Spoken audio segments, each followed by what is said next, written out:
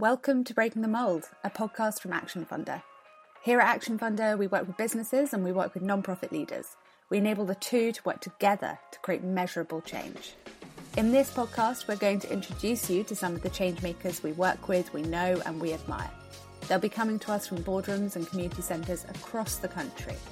Together, we'll tackle questions about sustainability, about working in partnership, and about achieving real impact. Get ready to hear about what challenges and drives these people who are dedicated to taking action on the issues that really matter. I'm Lorna, and this month I'm talking with Sarah Mitton about Clarion Futures, the charity arm of the UK's biggest housing association, Clarion Housing. As Clarion's communities manager, Sarah runs programmes that foster intergenerational connections, tackle loneliness and isolation, and encourage biodiversity. In this conversation, we dig into the recipe for running an effective community programme and the working partnership between Clarion Futures and Clarion Housing. We also talk about play, an element of life that few professionals get the chance to bring into the workplace, despite the creative innovation it can foster.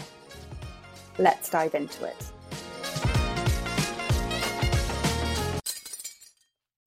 Sarah Mitton, welcome to Breaking the Mold. It's really great to have you here.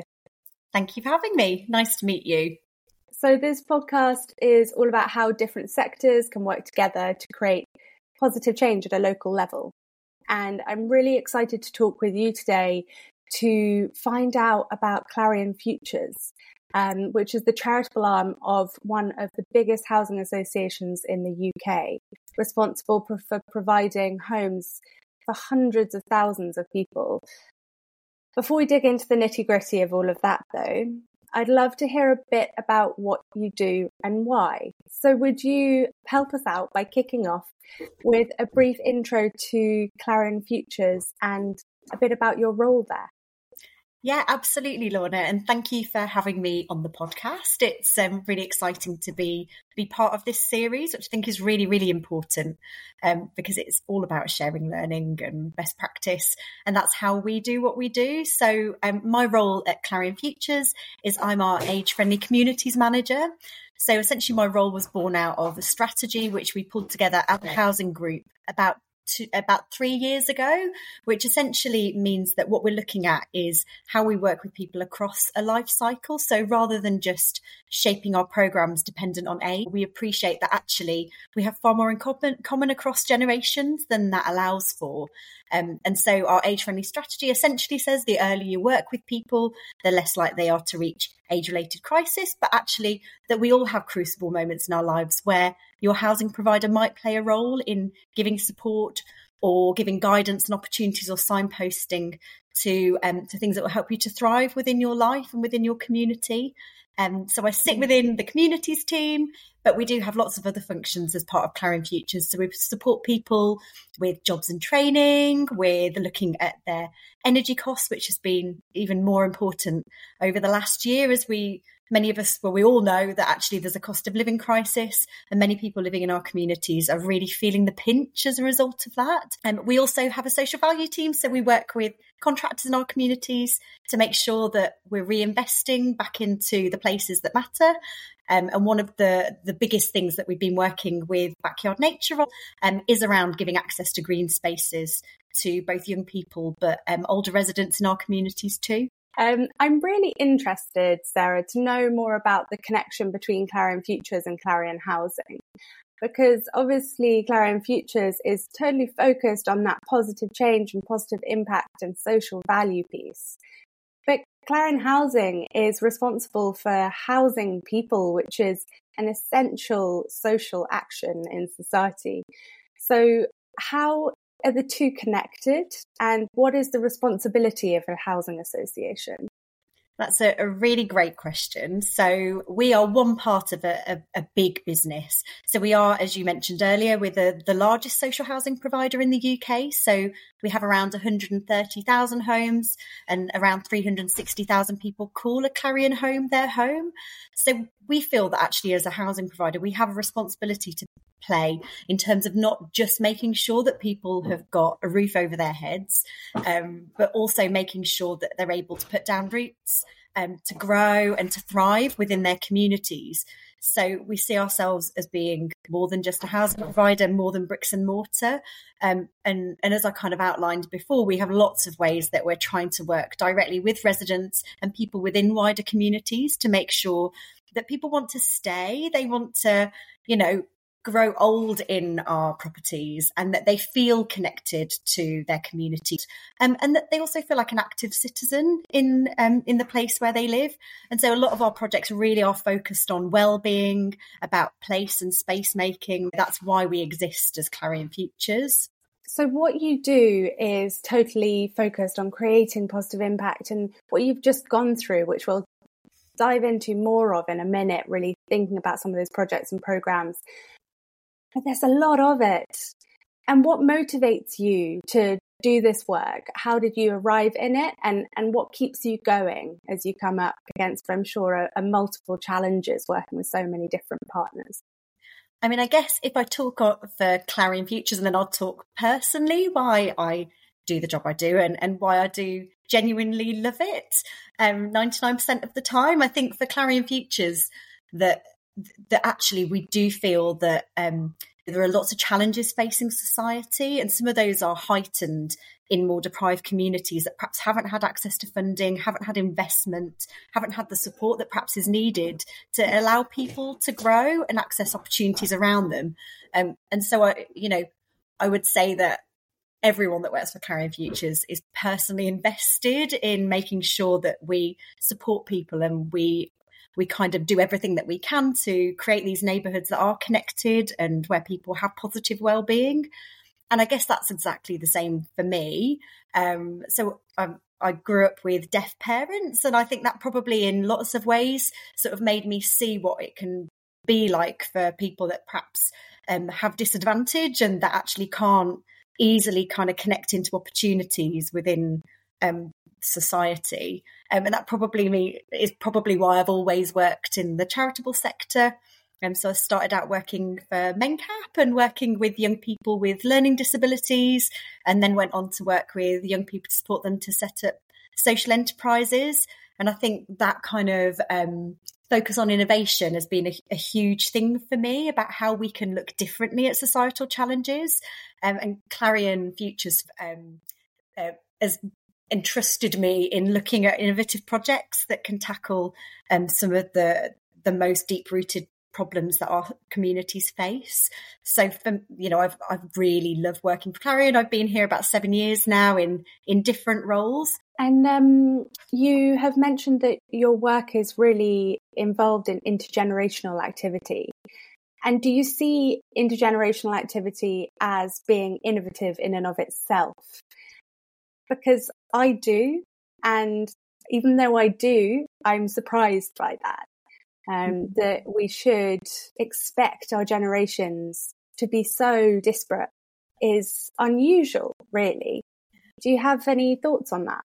It's really interesting, and I think that I probably feel similar, that actually we've got to a point in society where we are living in increasingly age-segregated communities, and social isolation and loneliness is on the up. We have a Clarion Index that we do each year where we consult with 2,000 residents across our communities.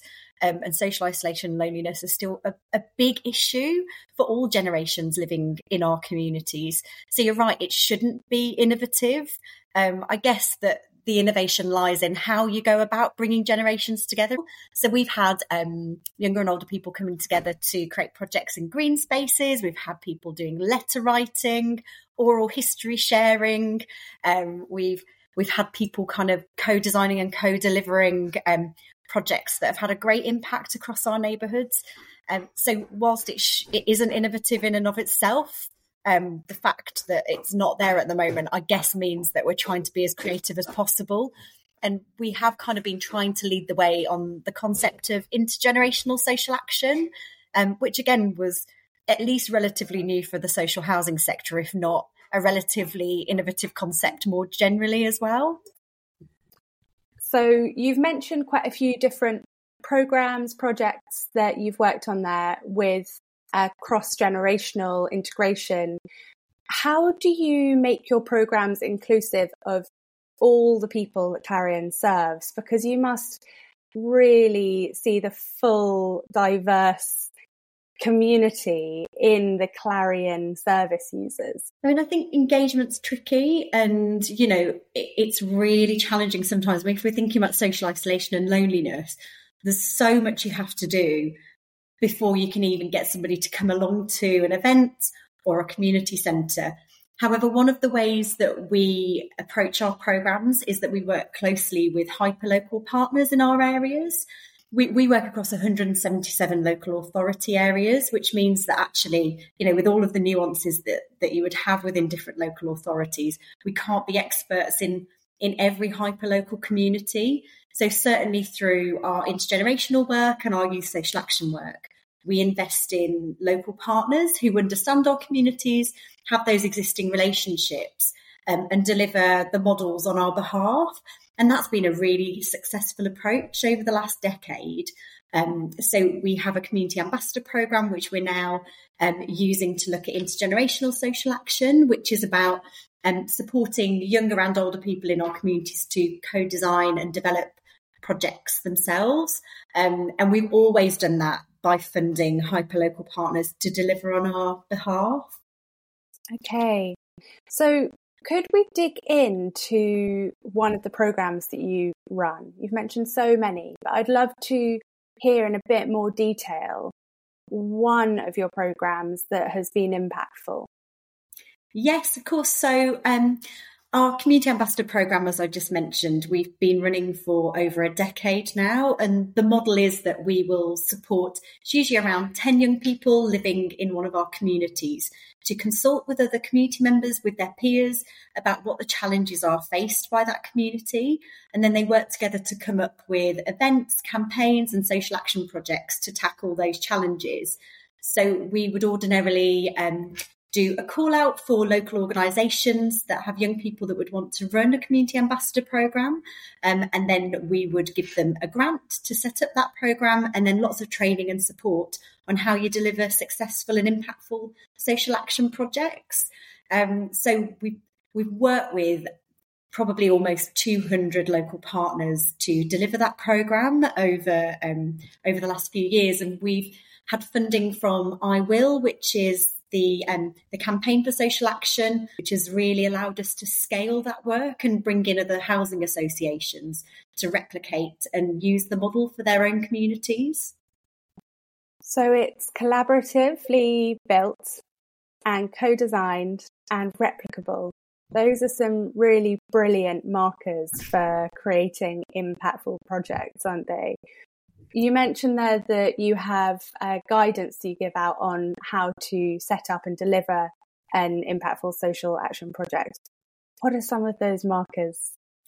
Yeah, great question again. We know that actually we are working with some really busy local organisations who are delivering youth clubs, they're delivering services that are supporting with the cost of living. So they are really busy people. So we try and shape our support offer around what their needs are at that moment. So we have a learning series that we offer to all new partners.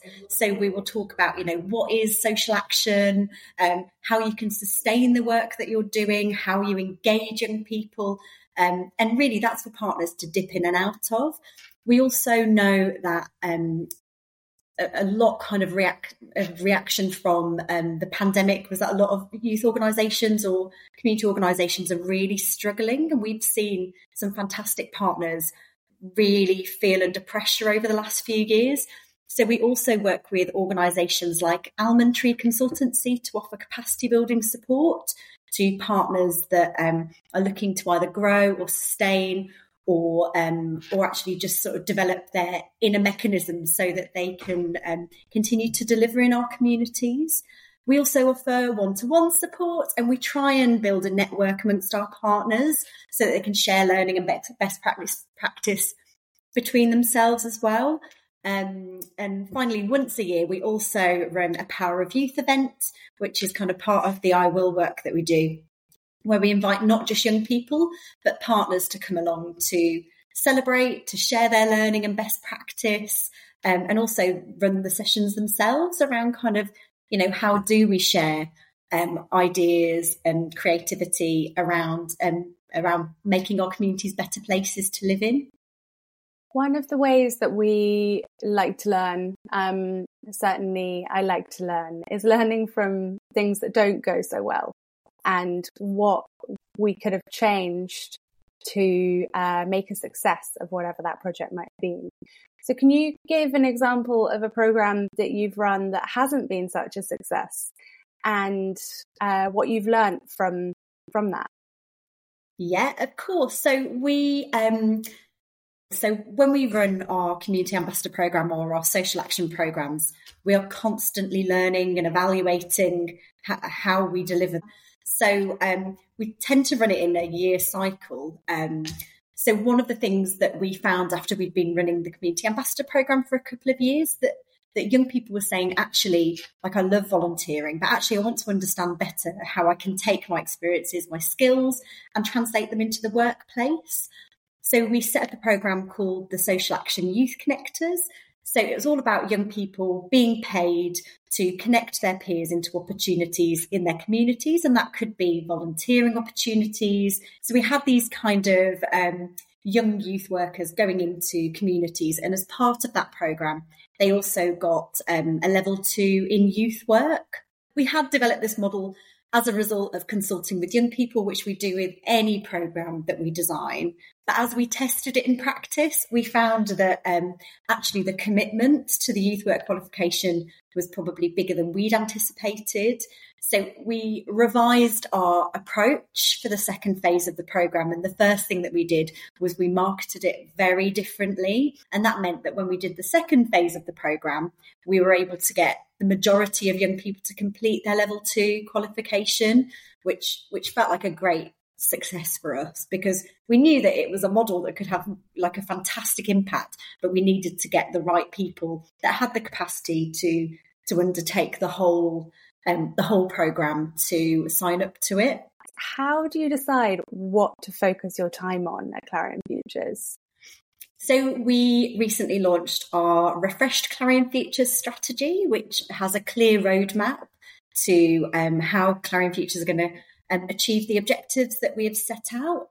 And, the core to that is making sure that residents do have good wellbeing and can thrive and grow within our communities. So we do make sure that whenever we're looking at new programs, that it does fit within our strategy. And we have an age-friendly strategy, which again kind of steers the direction in which we go. I'm really lucky. I've got a fantastic team that work nationally who kind of lead on various projects. And so that all makes the role both exciting but doable. And we do work really hard to bring in external funding so that we can test new approaches and ideas. So one of the projects that we co-designed with younger residents a few years ago is called Home Truths House, which is all about how we support young people taking on their first tenancy. So they come along to a workshop co-delivered by a young resident and a member of my team, and it gives them all the things that they might need to know when they're setting up in their first home. But it is about kind of empowerment and how you find the answers yourself. So we were really lucky to get funding to grow that program. And that is a big focus of my work, is where we're being told that there's a gap or a need, how do we actually then find a funder or a foundation or a partner that can support us to grow that idea and make it happen. I'm going to come back to the funding point in just a minute, but first I'm interested to know if all of these programs that you run are intended to serve the residents of Clarion homes. Are other people open to join the programs as well, or are they solely for Clarion residents? Yeah, so our focus is on Clarion communities, which means that actually not everybody that engages in our programs lives in a Clarion home necessarily. So we're very focused on how we enhance the wider community and not just our own bricks and mortar. So we can work quite holistically and we can make sure that nobody is left out in our communities projects. And that's really important and like a real strategic direction for us. Absolutely. Okay, back to the funding point. So how does the funding work in terms of how much funding comes in through Clarion Housing and how much comes in through external partners? Yes, so we, because we are a social landlord, the housing group reinvests money into Clarion Futures each year. However, we have targets around matching that income so that we can create more impact. So we invest around 15 million each year into our communities, which sounds like a lot. But if you bear in mind that we have 360,000 people living in our communities and we're working across 177 local authority areas, actually, we really are dependent on bringing in external money. So an example is with the I Will campaign, we match fund that programme, and that is the only way that we could have delivered our youth social action to the scale that we do. And they've been an amazing funder to work with. They really value innovation and new approaches. And also, I think because we are working with some of the most deprived communities in England, I think that's kind of increasing impact to an even greater degree. Could you speak a bit to what it means to be a social landlord? Yes. So a social landlord, a housing association or a social housing association is an organisation that offers reduced rent to those that can perhaps not afford to either buy their own home or to afford private rental costs. However, as a housing association, we do build some shared ownership properties and some private homes in order to reinvest back into our social housing properties. Okay. And so Clarion Housing as a social landlord and other partners who come in and support with funding, I imagine they want to see what kind of impact that 15 million is making in Clarion communities each year. So do you have quite a robust way of reporting on all of this incredible work that you do?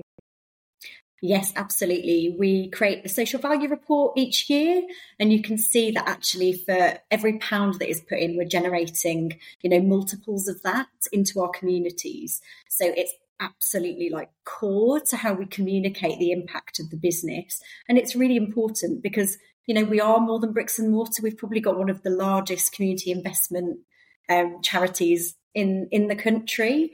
And that is because we know that our communities really benefit from the work that we do. And do you use a particular impact framework, to report on what you do? Yeah, so there's, I guess, a number of frameworks. Like most organisations, we have ESG outcomes, but we also work with social value bank. And then we also have a suite of KPIs that we look at as well around engagements with people. And again, that kind of the journey that people come on by working with us or engaging in our programmes. And we did, in terms of our kind of youth social action work, we developed a youth impact framework with UK Youth and the Centre for Youth Impact when we first launched the work. And that gave us a really robust framework to look at the changes that might occur in a young person's life by undertaking youth social action. And that's a framework that we now use with other housing associations who now partner with us on the work. Okay, and you mentioned a bit earlier in passing that you share internally the impact of the work that you do as well. What kinds of things do you share internally, and what's the impact of that internal comms?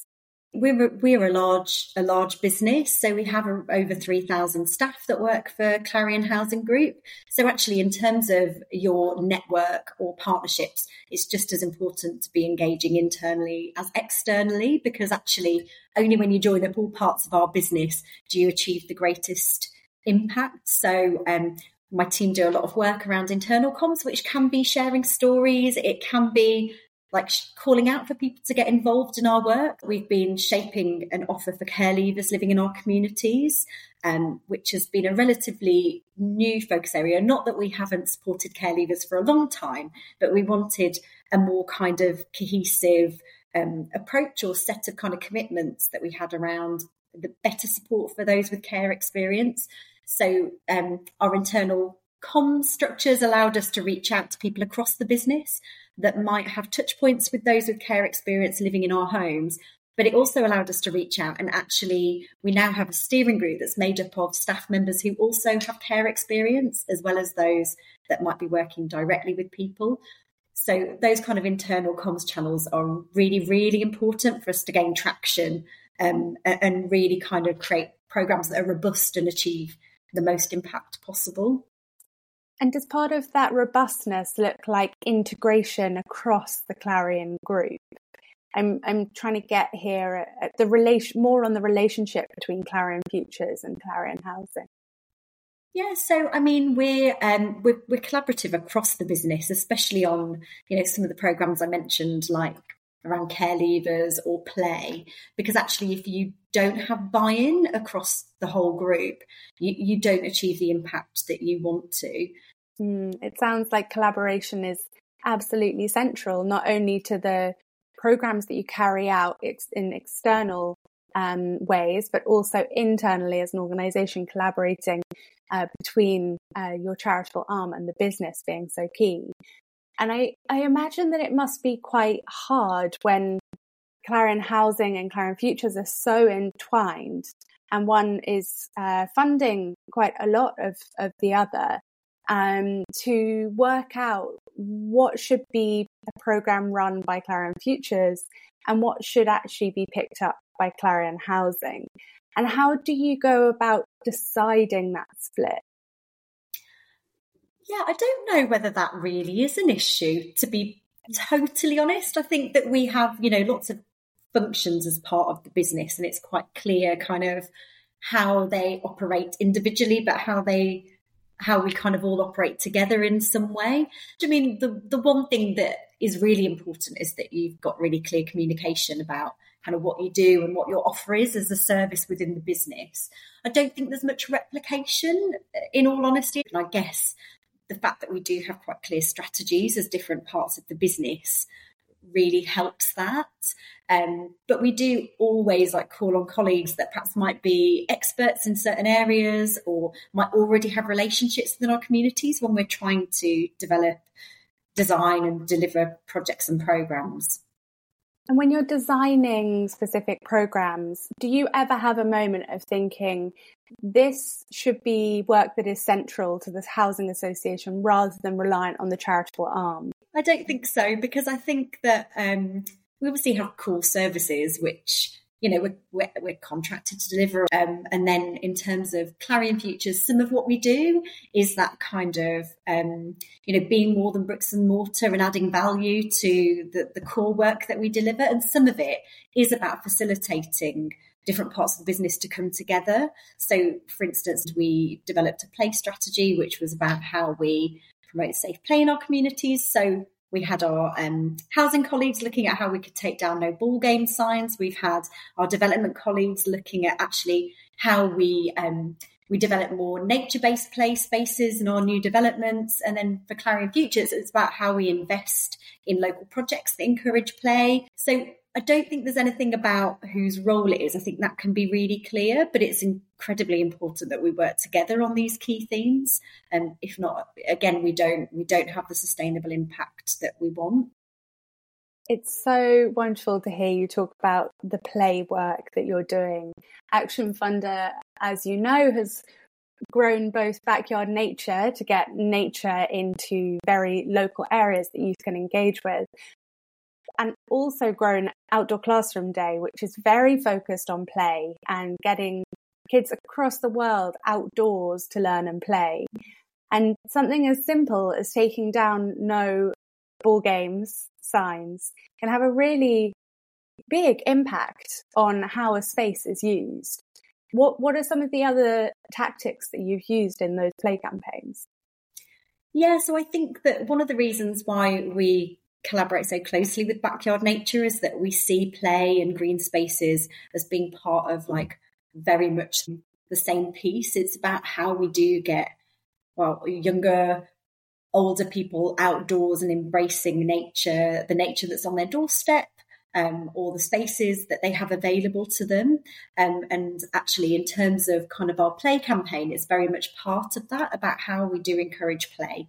And it does sit within the sustainability work that we're doing to look at how we do ensure that we have spaces that are available to people. We wanted to ensure that communities understood about how you differentiate between ASB and play, because, we do feel that children have the right to play, but that has to be in a safe environment, and it has to be where it isn't creating antisocial behaviour issues. So, it's a long process, but we're committed to looking at how we move through some of the challenges in our communities to provide play. We've also been closing streets, and that very much is about giving parents some of that kind of reassurance that their children playing out can be a really positive thing. And we're now moving into where we're trying to look at launching a Play Champions network, so that we have residents leading on play themselves within their communities, with a bit of support from Clarion Futures. We've been looking at how we can influence new developments to think a bit more creatively about play. And again, that has been like a big kind of internal push as well, about getting housing officers to tell us when they're seeing good and bad examples of play across our communities. So a project like this will have involved co-design with residents and the Clarion Housing business side, as well as local authorities, I imagine. A lot of moving parts and collaborations going on there. What's it like to get all of these different people around different tables talking about being playful? Oh, well, I love it. It's definitely the best bit of your job, really, especially when you're first trying to co-design something. So we worked with community members as well as internal staff, and we did a series of workshops when we were designing the play strategy. So the first thing that I would say is that we always work with an expert partner. So we work really closely with Playing Out, which is a business based in Bristol, who championed the Play Streets campaign. So when we were working closely with them, and we ran these workshops, and the first question we asked was, what's your first memory of play? And it was just the most fantastic kind of response from some really senior development directors to like communities officers working on the ground. And it really kind of freed people up to take off their work hat and talk like very openly about what play meant to them.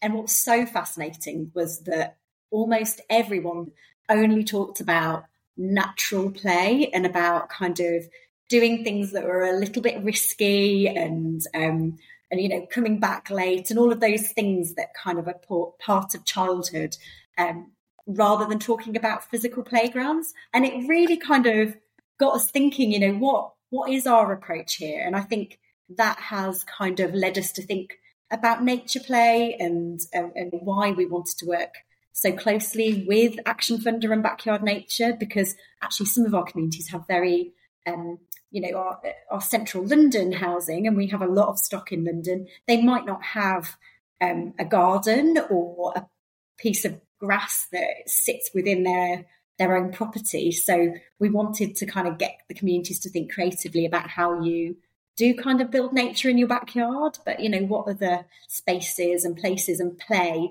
is available to them. In a minute, I'm going to ask you to give one action that people listening can take away. But before I ask that question, I want to ask everyone listening to think about their first experience of play. Because I think often in a work context, we can get so serious, and often around a board table, we can manage to lose all common sense. And we get so focused on the intricacies of process rather than being playful and creative and therefore innovative in the work that we do with a reasonable kind of rational common sense angle on it. That can be a hugely powerful thing to take into a business. So I'd like everyone listening to think about that. And I want to ask you what your first experience of play was. I grew up on a housing estate in the West Midlands in Halesowen. I'm sure most of you won't have heard of that, in Dudley. And we used to go around to a Chadbury Park, and it was right in the centre of our community. From a really young age. I mean, interestingly, statistically, in the 1980s, which is when I was born, the average age to play out was 8, and it is now 11. So that's food for thought for parents like me out there. So we used to go to Chadbury Park, and there was a little brook. there was a play area that literally nobody played on, and we would be in this brook or this little stream that was probably rat infested. We'd always have a rope swing on the go. So I think my first memory of play was being down there and then having my mum repeatedly storming down the road because I was late getting home. So that was definitely my first memory of play. But I did just want to say that I think what you said there about kind of allowing for creativity is so important in whatever roles we're doing. And I mentioned that we've launched this Good Ideas Fund at Clarion. And, that really is about the business saying, we want to allow you to have some space to think outside of like the day-to-day mechanisms of your role, to like tell us what it is you're seeing on the ground, what, your ideas are to change things that have probably been going in the same way for a long, long time. And so, I really back that. I think that we all have that creativity and innovation in us. And actually it is for businesses to allow that time for people to just step away momentarily from their roles and use all that kind of insight that they've got to look at how we can do things even better. So, I just wanted to say that's a really good point. Perfect. That's what I like to hear. That what I'm reflecting back is being useful. It's so important to have play in our lives, and it's so important to give ourselves the space to be imaginative and innovative and to take action, which is what I'm going to come on to. Because it can be that we get so busy responding to emails and having conversations and pushing forward with the same old status quo that it's hard to step back, see what needs to change and take action on that. And so can you give listeners just one action that you suggest that we all take today to start making a positive impact in our workplaces? Yes, I was really thinking about this while we were chatting. And I guess one of the things that's probably bothered me over the last couple of years is that I think when we were all in lockdown, we had these like connections within our communities that we'd never had before. And, we were knocking on older neighbours' doors and offering to go and do shopping for them. And we commissioned a really interesting report about how you sustain those intergenerational connections that came out of crisis. And I think sadly, some of them have like whittled away a little bit. So I guess my kind of action for everyone would be like, go and have a conversation with someone that is not your generation. Just go and like knock on someone's door, check in how they are. Like the relationships that you can build, those intergenerational relationships can impact you for a lifetime. I think my nan totally shaped who I am and what I wanted to do and my direction. And I think that sadly a lot of people don't have that kind of that other generation in their lives that can, tell them what things used to be like and, speak honestly about kind of life, etc. So I think my action would be go and have a conversation with someone that you wouldn't ordinarily, that's of a different generation.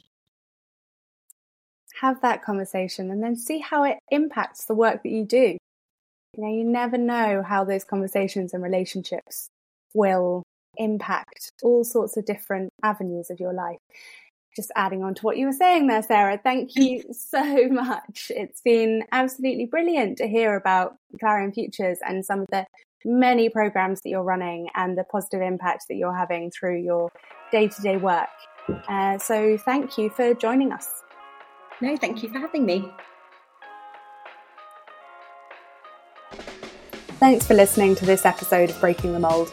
Join us next month when we feature another brilliant voice from the world of positive impact. To be notified when that next episode drops, simply subscribe on your podcast player. In the meantime, visit actionfunder.org to find out more about leaders driving change in our communities. While you're there, make the most of the tools on site to search grassroots nonprofits and learn how to make an impact on people, planet and profit. Finally, we'd hugely appreciate you taking a moment to rate and review the podcast. It really helps new listeners find the show. Thanks again for listening and see you next time.